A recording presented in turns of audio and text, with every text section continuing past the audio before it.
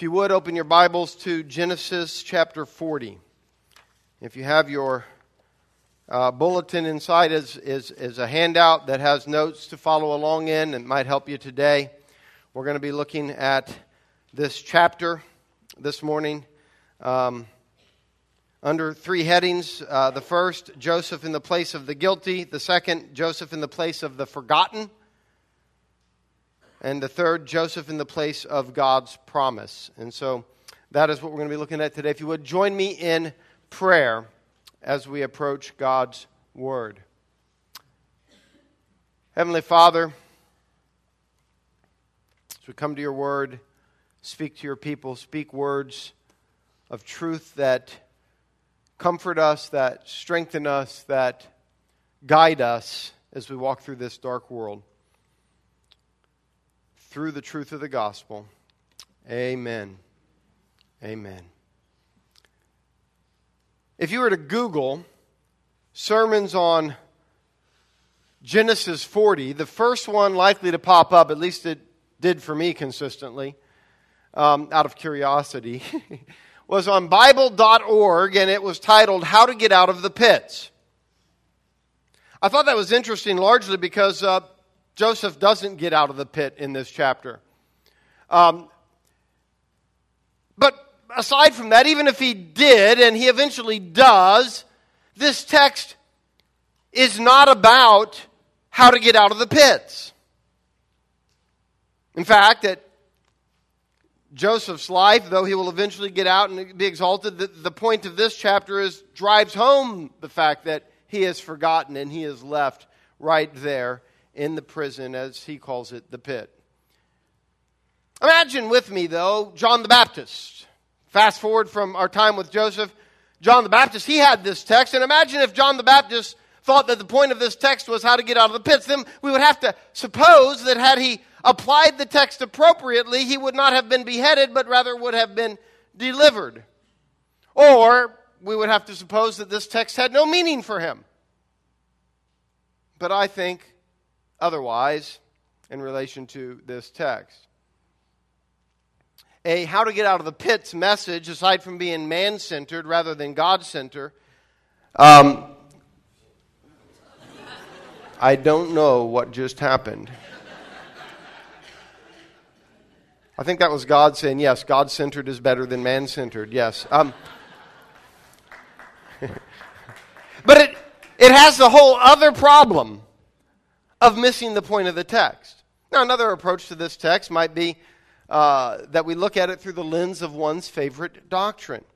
So, for instance, we could look at it through the lens of relationships. I love relationships, and Jesus was all about relationships, and the Bible's all about relationship. And so here you see Joseph, he's in prison, and these two other prisoners are put there, and he has such a good relationship with them that they open up to him and share their dreams, and he's able to tell that they're depressed. And if we are going to win the world, we too have to relate with people and begin to connect to them.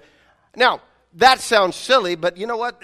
There are plenty of sermons that are as tied to the text as that was. Okay? Another way we could do it, not as bad, by the way, if I'm all about winning the lost, I might use Joseph's conversations with the cupbearer and the baker as ways that we too need to speak to the lost. In one case, he tells them the good news. In the other case, he tells them the bad news. And if we're going to preach the gospel, we've got to tell them both the good news and the bad news. And we need to know our audience. And not as bad, but again, not what this text is really driving at. What is this story about? Well, not just one thing. There are several things. But if I were to try to capture it under one umbrella, I might say it this way. I might say it's about what it looks like to have God's blessing on your life while you are suffering serious injustices by those who have significant power over you. Of course, you can't make a title out of that because it's a little long, unless, of course, you happen to be a Puritan. They can make titles that are 6 sentences long, but might explain where they went. But anyway, so if we're going to maybe make a title out of that, we might say, Serving the Lord Often Lands You in a Pit. But that won't sell many books. But capturing both the God-centeredness and the human element of the text, maybe we would say it this way, how God has provided hope for His people when they find themselves in the pit of persecution or unjust suffering. How God has provided hope for His people when they find themselves in the pit of persecution, or we might say unjust suffering. So if you would, read with me under our heading, Joseph in the place of the guilty, beginning in Genesis 40 and verse 1. Sometime later, the cupbearer and the baker of the king of Egypt, that's Pharaoh, offended, or literally sinned against their master, the king of Egypt. Pharaoh was angry with his two officials, the chief cupbearer and the chief baker, and put them in custody in the house of the captain of the guard, in the same prison or the same house where Joseph was confined.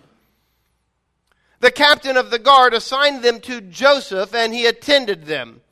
After they had been in custody for some time, now, by the way, the sentence should end there. I know it goes on in our English translations, but that's its own sentence, so it might read better. They were in prison for some time. End of sentence. So we're going to pause there. It begins in verse 1, sometime later. Now you have to remember, therefore, that we ended the last story, last week we looked at, with Joseph having been falsely charged by Mrs. Potiphar. Remember the story of Potiphar's wife trying to seduce him? And he won't, he flees, and she tears off his clothes as he's running out of the house. And now that's her evidence that, look, well, he tried to rape me. He even left his clothes here. So he's toast. And he lands in this jail.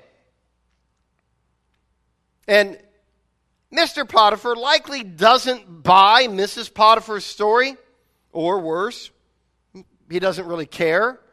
So Joseph landed in what we would call a white-collar crime type of prison for all the rich people to go to, not the hard maximum security, they keep referring to it in the original language as a house, not because it wasn't a jail, but because it was the kind of jail, and we have remains of these kinds of jails, where the captain of the guard in Egyptian life would have attached to his house a bit of a dungeon, underneath, a basement, that was part of the house, but was where high-end criminals were kept.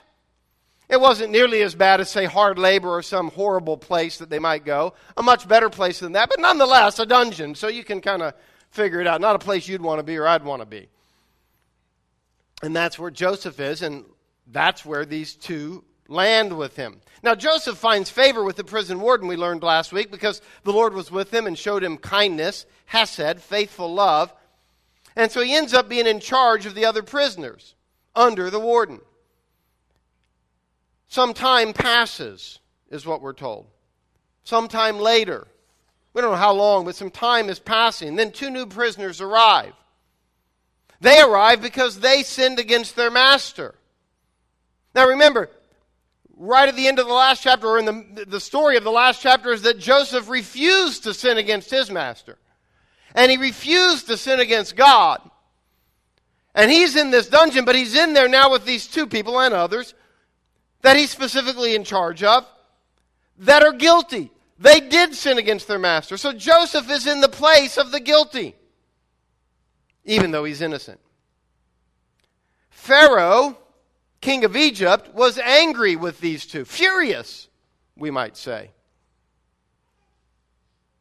And then notice this funny little thing that we may have passed. I had missed it for years, but they're in the house of the guard, of the captain of the guard. Well, we were told at the beginning of the previous chapter that the captain of the guard's name was Potiphar. So Joseph, by all accounts, while there could have been another captain of the guard, the story leads us to believe and implies strongly that Joseph is in a jail that's attached to the house of Potiphar, his previous master, who logically then does put him in charge under the warden of everything else because he trusts him.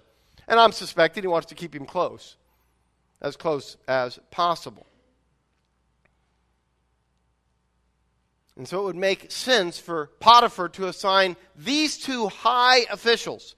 A cupbearer and a baker we wouldn't think of as being that important. I mean, like, if you think of the White House, you might think, well, these guys are cooking in the back kitchen. No, these people were high officials because they had to be very trusted to reach that level. And so for Pharaoh to be mad at them means they probably did something bad. And the job itself was high end, so they're going to be cared for particularly.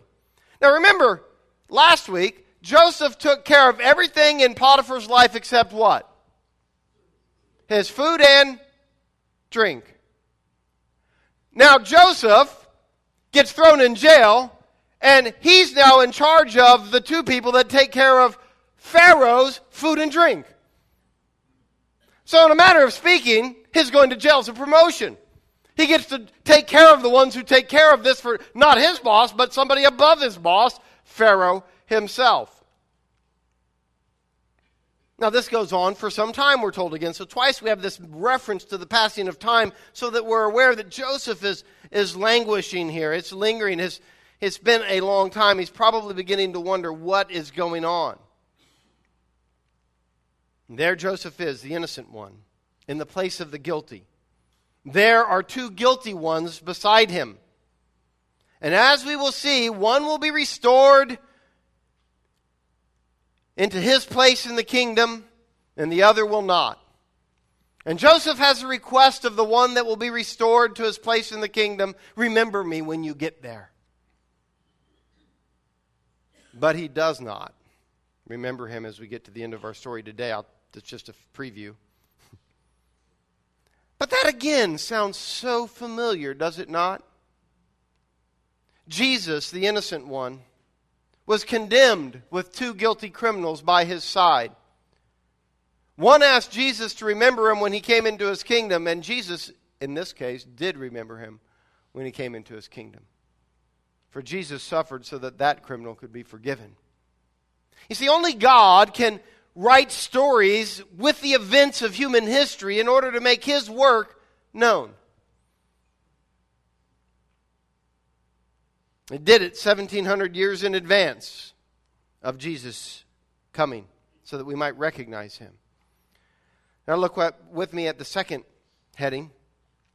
Joseph in the place of the forgotten. Joseph was in the place of the guilty. Now Joseph is in the place of the forgotten. Verse 5. Each of the two men, the cupbearer and the baker of the king of Egypt, who were being held in prison or the house, had a dream the same night, and each dream had a meaning of its own. When Joseph came to them the next morning, he saw that they were dejected. So he asked Pharaoh's officials, who were in custody with him in his master's house, "Why do you look so sad today?" "We both had dreams," they answered, "but there is no one to interpret them." Then Joseph said to them, "Do not interpretations belong to God? Tell me your dreams."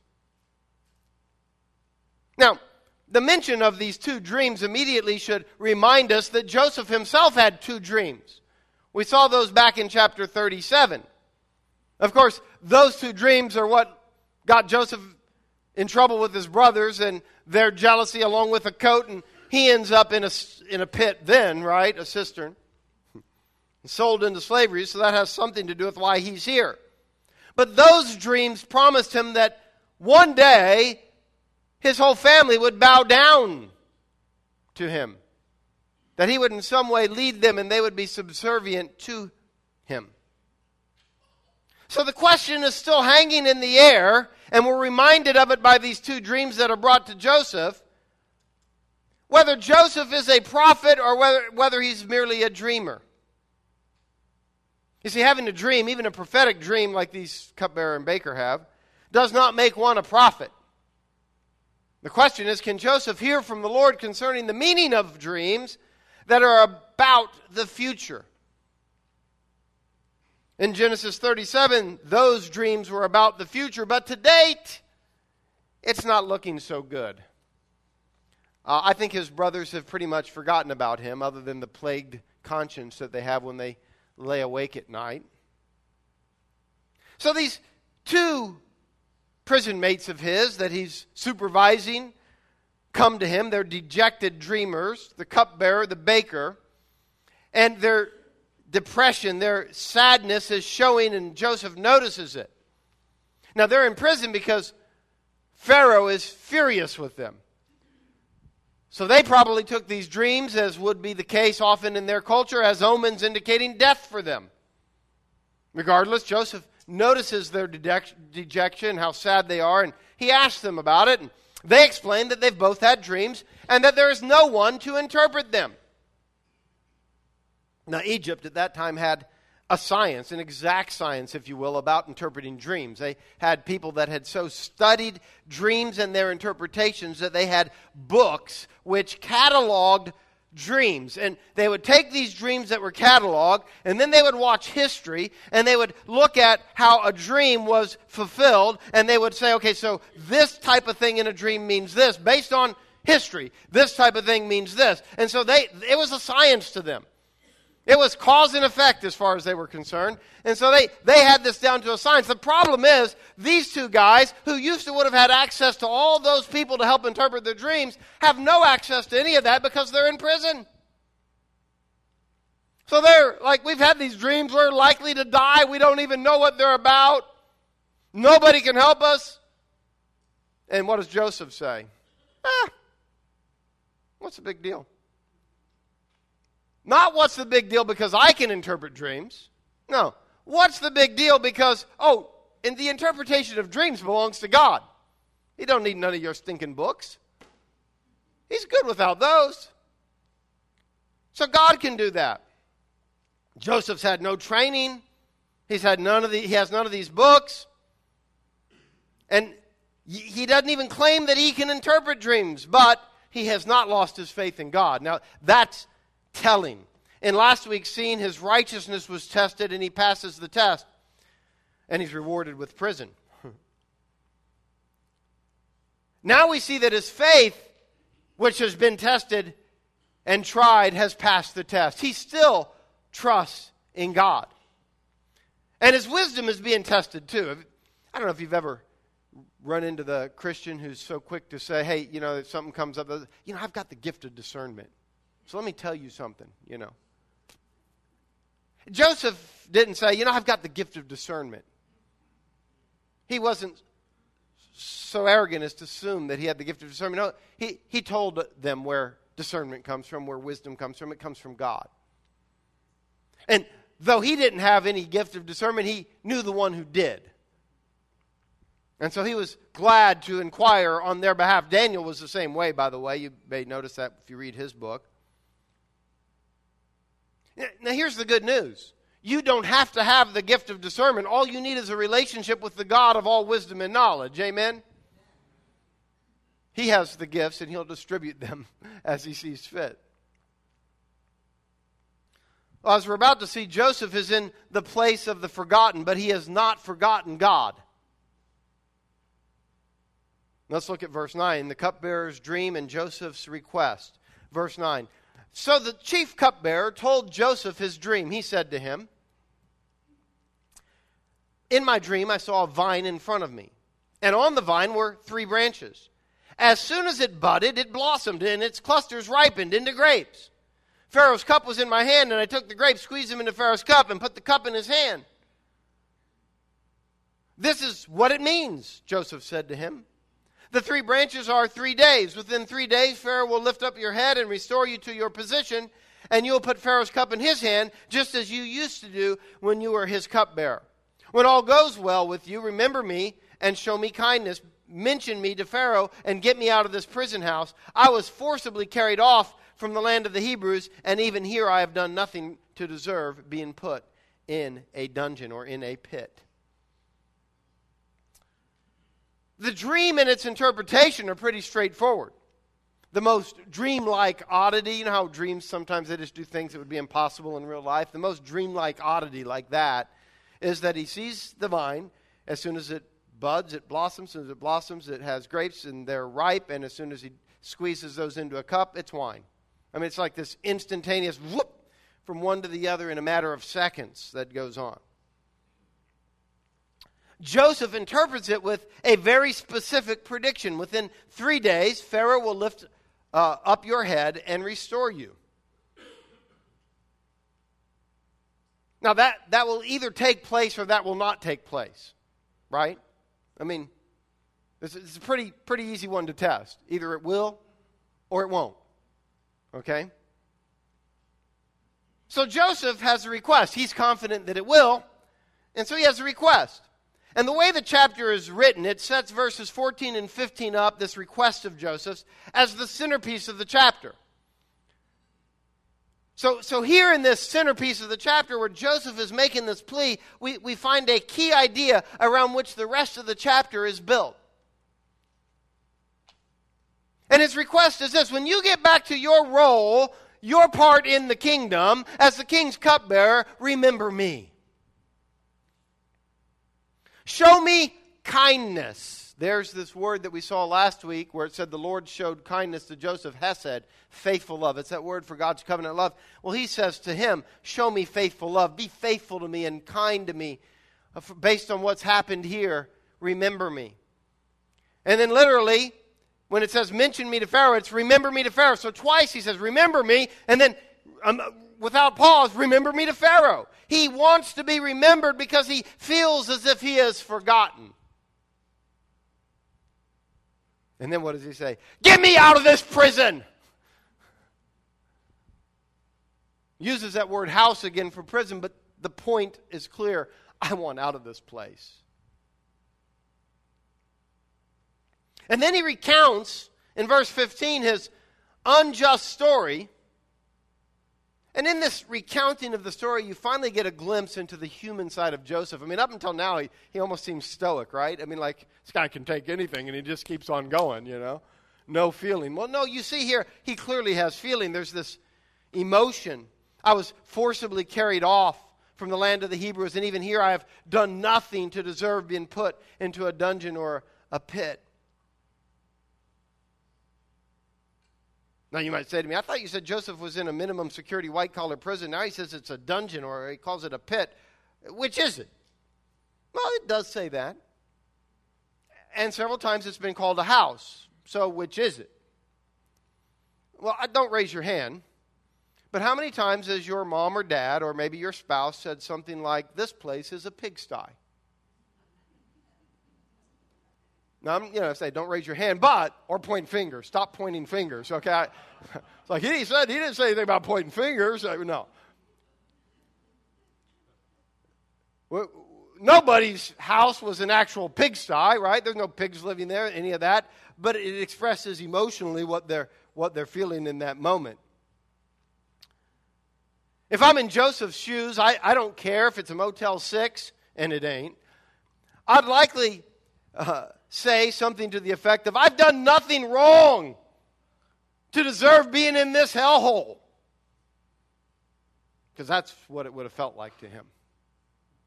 When he says pit, think grave, think place of death, think Hades, think any of the above. This is a place of darkness for him. It's unjust. And even if it was a literal pit, it's also an emotional pit.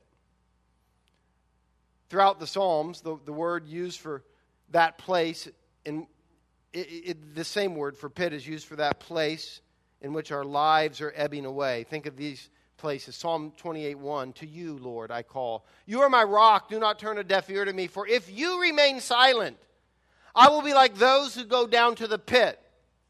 Joseph is in that place where it seems as if God is remaining silent. Or how about Psalm 30, verse 3? You, Lord, brought me up from the realm of the dead. You spared me from going down to the pit. Or Psalm 40, verse 2, he lifted me out of the slimy pit, out of the mud and mire. He set my feet on a rock and gave me a firm place to stand. Or Psalm 88, verse 4 and 6, I am counted among those who go down to the pit. I am like one without strength. You have put me in the lowest pit, in the darkest depths. And then finally, Psalm 143, verse 7, answer me quickly, Lord, my spirit fails. Do not hide your face from me, or I'll be like those who go down to the pit. I think those Psalms give us a glimpse into Joseph's emotional state. Yes, he was in a jail, a dungeon potentially. Not a literal pit, but as it were. It's interesting, though. The word he uses there, and I think this is the narrator trying to clue us into something here. The word he uses is the same word that's used when his brothers threw him in that empty well in a cistern. It's the same word, a pit. When he's waiting to be sold into slavery, because he wants us to pick up on the idea that Joseph, no matter how faithful he is, keeps landing in a pit. Now that doesn't sell books, but it may relate to your experience. And you might think to yourself, where's God in all of this? Why are you remaining silent? If you remain silent, I'll be like those that go down to the pit. Lord, lift me out of the slimy pit, out of the mud and the mire. Put my feet on the rock. Maybe that's your prayer. Joseph, understandably, that would be his prayer. He's in the place of the forgotten and does not want to be forgotten any longer. Well, it's the chief baker's turn now. Look at verse 16. When the chief baker saw that Joseph had given a favorable interpretation, he said to Joseph, I too had a dream. And now he's interested. Oh, that turned out pretty good. I too had a dream. Oh, on my head were 3 baskets of bread, literally 3 baskets of white bread. So really, this is a story about how white bread will kill you. Causes cancer. You see, we got to be careful, right, when we're reading our Bibles. A lot of people wanting to turn our Bibles into books on dietary. That was never the point, okay? Just FYI. Just move on. In the top basket were all kinds of baked goods for Pharaoh, but the birds were eating them out of the basket on my head. Seems so odd. Oh, this is what it means, Joseph said. The 3 baskets are 3 days. Within 3 days, Pharaoh will lift off your head and impale your body on a pole, and the birds will eat away your flesh. Never mind. I didn't tell you, I didn't ask you, did I? What my dream, I did. Okay, well. Baker boy here sees that the small yea gets a favorable interpretation. That's the fancy title for a guy who tells you what the wine tastes like, right? So he's all ready to hear it. And he tells this story. And in this scene, the birds are eating out of the baskets on his head. Now, by the way, in dreams, birds on your head, not a good thing, okay? Not a good thing. I don't need their books to know that, okay? And it indicates both neglect, that he would let them eat this without shooing them away, and the fact that there are birds there, an omen, danger. Now, just in case you don't want to believe me on that, which I could understand why not, we might be reminded of a story in the book of Genesis in chapter 15, in which the Lord meets with Abram. And he's making the covenant with Abram. And he tells him to bring 5 sacrificial animals, 3 mammals and 2 birds. And after cutting the mammals in half, he lays them and the birds on the ground. And it's a form of a covenant ritual that the Lord is making with him. So he's doing it. The Lord says, do it. I'm putting it there. What are you going to do with these, Lord? You watch them. And so what does Abram do? Birds, vultures, keep trying to come and eat these dead animals. And so what's Abram doing? He keeps shooing away the vultures and keeping them from eating this sacrifice of the covenant that is there. Well, imagine how bad it would be if Abram just sat by watching while the vultures ate the animals. That would not have been good. It would have shown neglect on Abram's part. But then also notice there's a certain omen sense even in that scene that comes with these vultures that are arriving, that he has to shoo away. The Lord tells Abram there in chapter 15, verse 13, know for certain, and this is immediately following the scene where he's chasing away the birds, the Lord tells him, know for certain that for 400 years your descendants will be strangers in a country not their own, and that they will be enslaved and mistreated there. So that's accompanying what we would generally call bad news. Right? Oh, yeah, your grandchildren, they're going to be enslaved and mistreated. I would consider that bad news. And so you see that there. The birds coming down and eating off of his head is not a good sign. So what's the interpretation? Within 3 days, Pharaoh's going to not lift up your head, but lift off your head. A little different. Up, off. I mean, it's just one word, and one's 3 letters, one's 2 letters. Not that big a deal. But a big difference. Joseph is in the place of the forgotten, but he's also in the place of God's promise. And let's look at that here. Look with me at verse 20. Now the 3rd day was Pharaoh's birthday, and he gave a feast for all his officials. He lifted up the heads of the chief cupbearer, the chief baker, in the presence of all his officials. He restored the chief cupbearer to his position so that he once again put the cup into Pharaoh's hand. But he impaled the chief baker, just as Joseph had said to them in his interpretation. The chief cupbearer, however, did not remember Joseph. He forgot him. Now, the foreshadowing of the gospel is all over this story. I've been pointing it out along the way, but do not miss that the foreshadowing of the gospel is all over this story. The innocent one, Joseph, is suffering in the place where the guilty suffer, as Christ did for us. In fact, he is between 2 guilty ones, as I pointed out earlier. One who will be restored to his part in the kingdom, the other who will not. Just so familiar. Joseph has a request that he be remembered when he is restored to that kingdom. All of this is played out in the gospel story. You see, God has this unique ability to use historical events to write things because he controls history, that then help us recognize what he's doing when we get to the important part, so that we can have confidence in the gospel. And then we're told, verse 20, now on the 3rd day, that this restoration happens on the 3rd day. I mean, maybe I'm crazy, but that just sounds awfully familiar. Now, why does it happen on the 3rd day? Well, because it's Pharaoh's birthday, or more likely, same word translated birthday could be anniversary, and most likely it's the anniversary of his ascension to the throne, which is a time when the pharaohs would frequently grant amnesty to criminals. So it's not that the cupbearer was innocent, but he just decided, I'm granting you amnesty. With the baker, on the other hand, he didn't. I'm going to just make him part of the festivities of the day. After much celebration, he probably had too much to drink, and he lifts up their heads, but the pun is worked here, before his officials.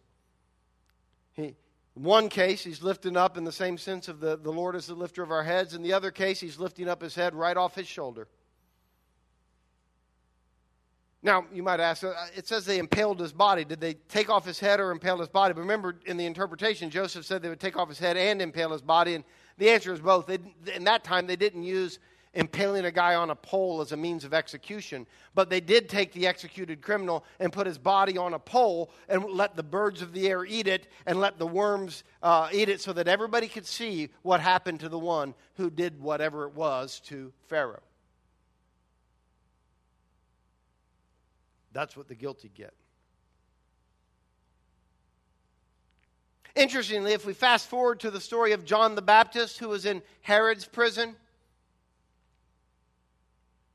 we find him suffering for righteousness just like Joseph.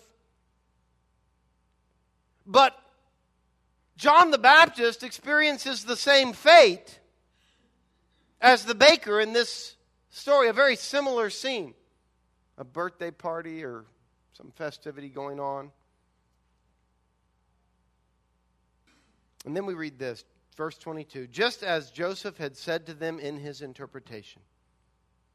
Now you might wonder why I titled this 3rd section, Joseph in the place of God's promise, when by all appearances, he still looks like he's in the place of the forgotten. In fact, he is forgotten in the very last verse. So you might say, why'd you call it that? Well, admittedly, the two sections really, we could say, just overlap because it's still in the place of the forgotten. But while he's in the place of the forgotten, he is in the place of God's promise. And you say, what do you base that on? Well, let me explain. Because of what we read in verse 22, Joseph now knows something. You see, we're told that Joseph's interpretations came to pass, just as Joseph had interpreted them. He's not merely a dreamer, he's a prophet. Prophets often had prophecies that would be fulfilled way off in the distant future. Think of Isaiah, think of Jeremiah. Prophecies that would be fulfilled way off in the distant future. For instance, Jeremiah talked about, 70 years from now, this is going to happen. But they also had prophecies that would be fulfilled in the immediate. And so you would know, the people of Israel knew, well, if they were accurate on all their immediate prophecies, then you can rest assured that their distant prophecies are true too. Joseph has this prophecy about how one day his brothers are going to bow down to him. I would imagine by now he's beginning to wonder if he is a prophet or a dreamer. But God gives him the interpretation of these dreams that are in the immediate, and they come to pass exactly as the Lord told them. Now he has confidence in the promise of God. And so though he's in the place of the forgotten, he probably suddenly realizes he's not forgotten. He is indeed in the place of God's promise. And he probably has no idea how it's going to come to pass, but he knows it will. Amen?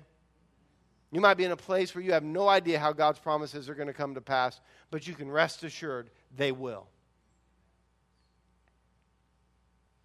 Joseph knows. You and I have a promise through the gospel that despite whatever suffering we have to endure, that one day you will rise again. You will rise again. And the same one who gave us that long-term promise also told us that he would rise on the third day. He said, whoever believes in me will not perish, but will have everlasting life. And oh, by the way, they're going to kill me and I'll rise on the third day. He rose on the third day, so we also know that the other promise is sure. Amen? And so in the midst of our own suffering, we can endure. John Piper said the following. He said, darkness comes. In the middle of it, the future looks blank. The temptation to quit is huge. Don't. You are in good company. You will argue with yourself that there is no way forward. But with God, nothing is impossible. He has more ropes and ladders and tunnels out of pits than you can conceive. Wait. Pray without ceasing. Hope. Hope is vital in that pit. Joseph gained hope because he recognized that God's promises were true. We can recognize that God's promises are true. God gives us hope. Now, Nietzsche, on the other hand, at least was honest about his atheism. I'll give Nietzsche credit for that. And he said, hope, in reality, is the worst of all evils because it prolongs the torments of man. Okay? If there is no God, then he is right. We should never have hope. Was Joseph merely prolonging his torment, or was he fulfilling God's purpose? We know the end of the story. We know that he was fulfilling God's purpose. Was Jesus merely prolonging his torment, or was he fulfilling God's purpose? We know the rest of the story. He was fulfilling God's purpose. Was Immaculée Ilibagiza, a young woman in Rwanda in the middle of a genocide, was she merely prolonging her torment for 90 days, hiding in a 4x5 bathroom with 5 other women from those who were hunting her down by name, looking for her? In conditions that you can't even imagine? Was she merely prolonging her torment? Or was she clinging to the rope of God's promise as she prayed without ceasing? Well, she would tell you the latter. Knowing that he is in the place of God's promise and therefore having hope, this becomes all the more important for Joseph since Pharaoh's cupbearer does not remember Joseph. He does not show him any faithful love.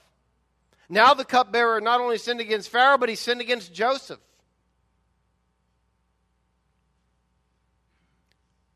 If you're an unbeliever here today, maybe like Nietzsche, you have come to think that hope is a meaningless tease. If that's you, listen closely. Because Jesus Christ took the place of the guilty humanity, which, by the way, is all of us, not just you. It's all of us. We're all guilty. But because Jesus Christ took the place and stood in the place of guilty humanity and was raised on the third day, we have the assurance of the promise that whoever trusts in Him will live even though he dies. Even though we have to pass through death, we will live forever. You know, the Olympics this past week brought me a vivid reminder of just how fleeting our lives really are. Beautiful for the moment and gone before you know it. You might say, what about the Olympics did that? Seeing Scott Hamilton as he was one of the announcers on the figure skating. Because I remember Scott Hamilton when he won the gold medal.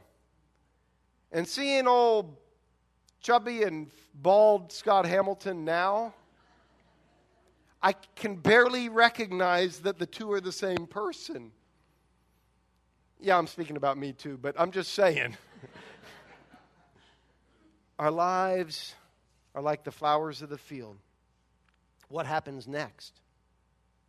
Like Joseph in Egypt, Jesus proclaimed light to the world, and Jesus interpreted your deepest fears and wonderings. Jesus speaks about what is elsewhere described as both the first and second death. We all experience the first death. We all will die. But Jesus promises that for those who believe in Him, we then go on living. But for those that reject Him, there's a second death. You see, none of us want to go through the first death because it's the process of dying that is painful, right? We all think, well, being dead's not so bad, but it's the process of dying. Well, the second death, that's where you live eternally in the process of dying. And unless we trust in Christ, because we've rejected God and rebelled against Him, that's what awaits us. So it isn't just the process of dying that we should fear. Like the two cellmates of Joseph, we will all be raised up. Some will be raised to everlasting life. Some will be raised only to experience the second death, a place of torment. And it's only by swearing allegiance to Jesus, by clinging to Him, that we can have life. Jesus, the innocent, suffered on the cross for your benefit. He too was in the place of the forgotten when He cried out, my God, why have you forsaken me? And in the place of God's promise at the same time, a promise that God would raise Him, a promise that God would save the world through Him. He fully obeyed God and made a way, a new and a living way to God for all of us, to have relationship to God. All of us now have access to God's promises, one of which is the resurrection. Another is that He will work everything together for good for those who love Him, including the suffering that we might be enduring. Brothers and sisters, maybe you've been in the place of the forgotten. Maybe it's in a marriage. Maybe it's forgotten by your children. Maybe it's in life. Maybe you will be in the place of the forgotten in the future and you don't know it yet. Maybe right now you feel quite remembered, but one day you'll be in the place of the forgotten. Well, this sermon should still be with you, I trust. Bring it to mind, these truths from Genesis 40. And maybe you're there unjustly, just like Joseph was. Listen, if you know Christ, you are in the place of the promise, of God's promise and God's purpose. And God will vindicate you. That's His promise. And He will right every wrong. That's His promise. Now, this text should give all of us confidence in the gospel. How? Because God is the only one who can write His story with the events of history. And He's written that story of redemption of a people, that foreshadows another story, the main story of redemption for all people. You see, in the story of the redemption of Israel, the story of Joseph, which is part of that story, he's writing the story of the redemption of all humanity, which then we see in the gospel, which is why these parallels are there, so that we can see what God is doing. 1,700 years in advance of Jesus' coming, these things are happening and recorded for our awareness, that we might have confidence in the gospel. So that we might see God's divine stamp on the real thing when it arrives in Jesus. Amen? Let's pray. Heavenly Father, this account of Joseph, this account of these events written so far in advance of Christ and His coming, point us to the promise that you offer us in Jesus Christ. And whether we've believed in it yet or have believed in it for years, we need that promise. We need to cling to that promise, and we can have assurance of its truth. So, Holy Spirit, I ask that you would work in each heart here to help us to trust in Christ. In Jesus' name, amen.